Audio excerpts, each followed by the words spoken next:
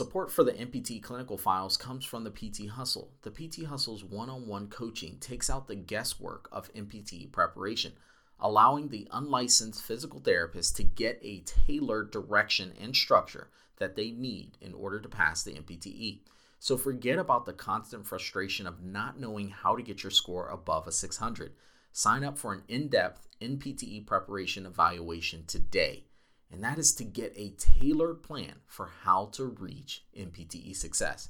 Sign up at thepthustle.com/services.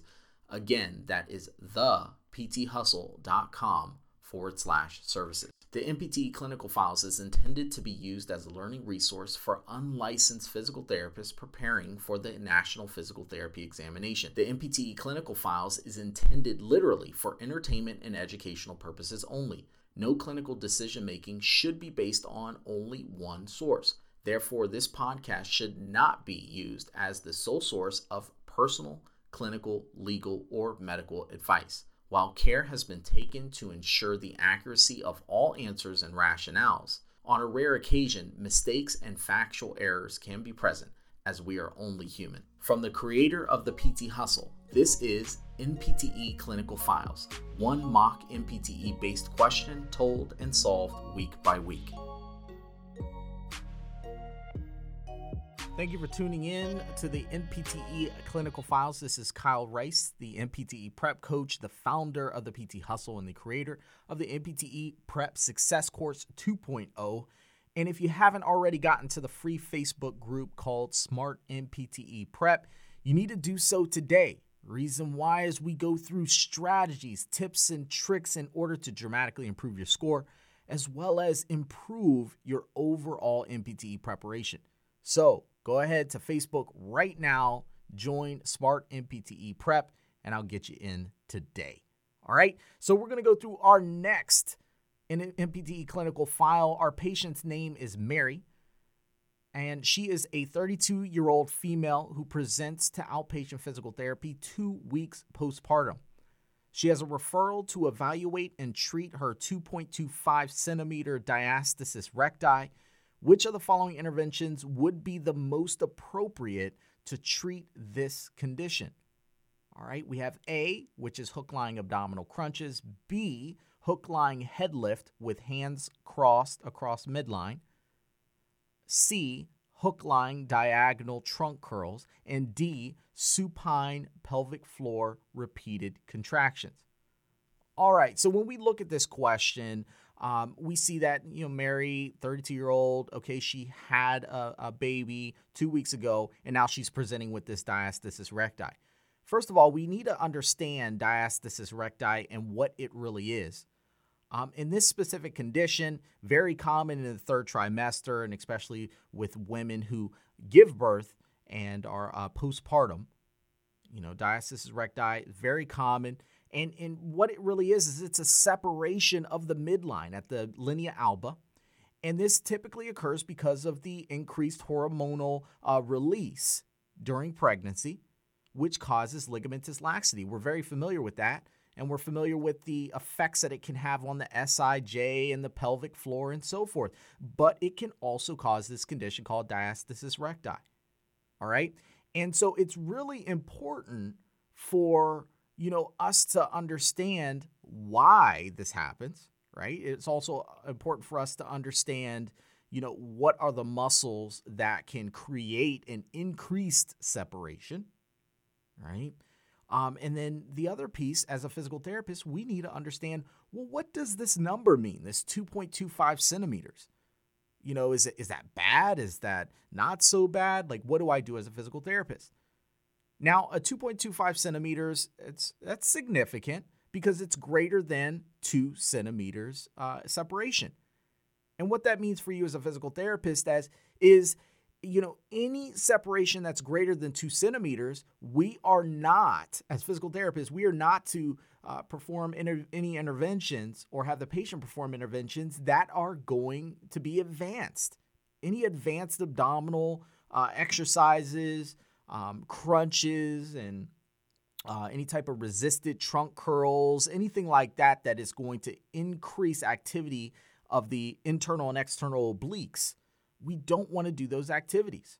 What it's going to do is it's going to increase the separation. So again, that's greater than 2 centimeters separation. Mary here has a 2.25. So we automatically know that any exercises that are considered advanced abdominal exercise would be contraindicated. The last sentence or the question stem here says, which of the following interventions would be the most appropriate to treat this condition?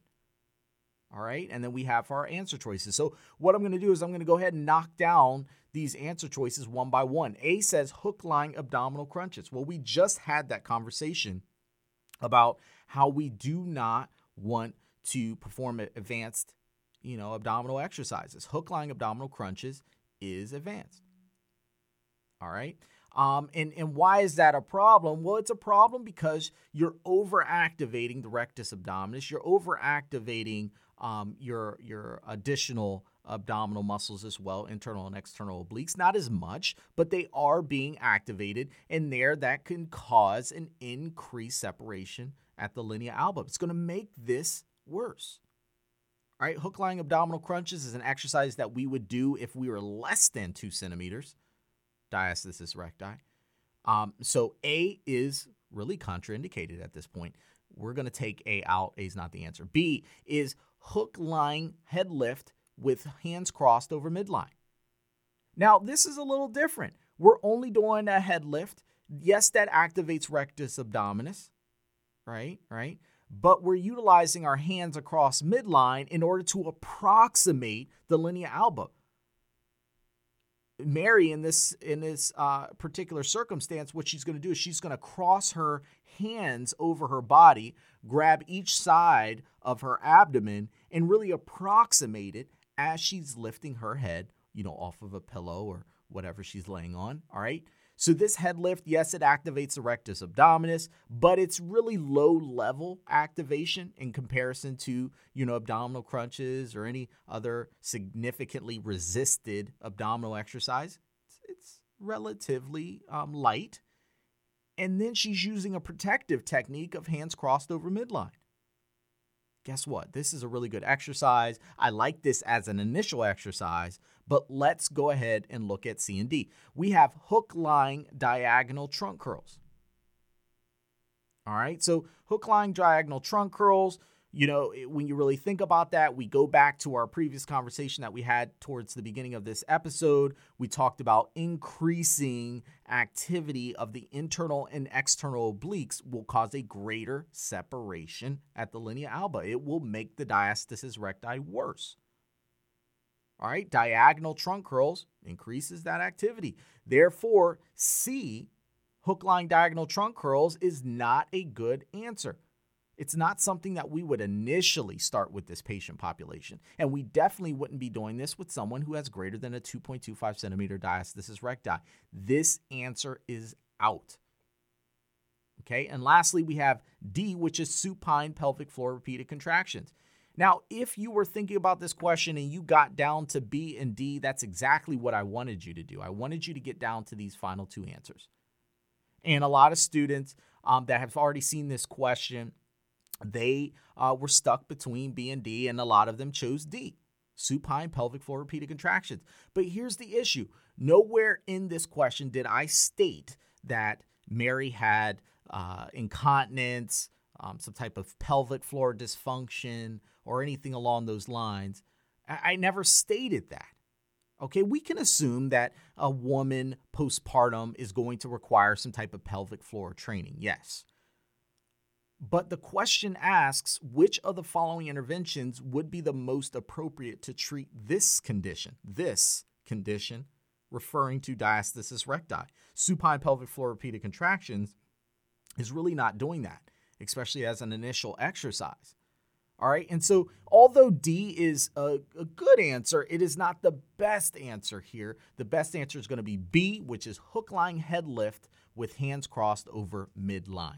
All right, so if you got this question correct, congratulations. I applaud you on that. This is not an easy one, especially if you don't have a good understanding of diastasis recti. But what I want you to do is I want you to take your thought process. I want to take you take your challenge to the next level by asking yourself, okay, so what if she did have a 2 centimeter diastasis recti or 1.75? What exercises would be most appropriate for this patient? What would I do next? What would come next? Right? Figure that out. Also think about, okay, well, if she did have, some pelvic floor concerns as well, postpartum, what are different exercises that I would use for incontinence? And what's the progression of exercises that I would use to address that? Start to take your thought processes to the next level. Question yourself. Question yourself to a level that is going to cause you to have to understand these topics a bit better. All right, I cannot wait until next week until we straight dominate the next NPTE clinical file. Have a good one. Thank you for tuning in to the NPTE Clinical Files. Support for NPTE Clinical Files comes from the PT Hustle. The PT Hustle's one-on-one coaching takes out the guesswork of NPTE preparation, allowing unlicensed PTs to get the tailored direction and structure that they need in order to pass the NPTE. Do you need one-on-one coaching? Do you need that additional structure and direction in your life? Well, you need to sign up for an in-depth NPTE preparation evaluation today. Sign up at thepthustle.com/services. Again, that is thepthustle.com/services.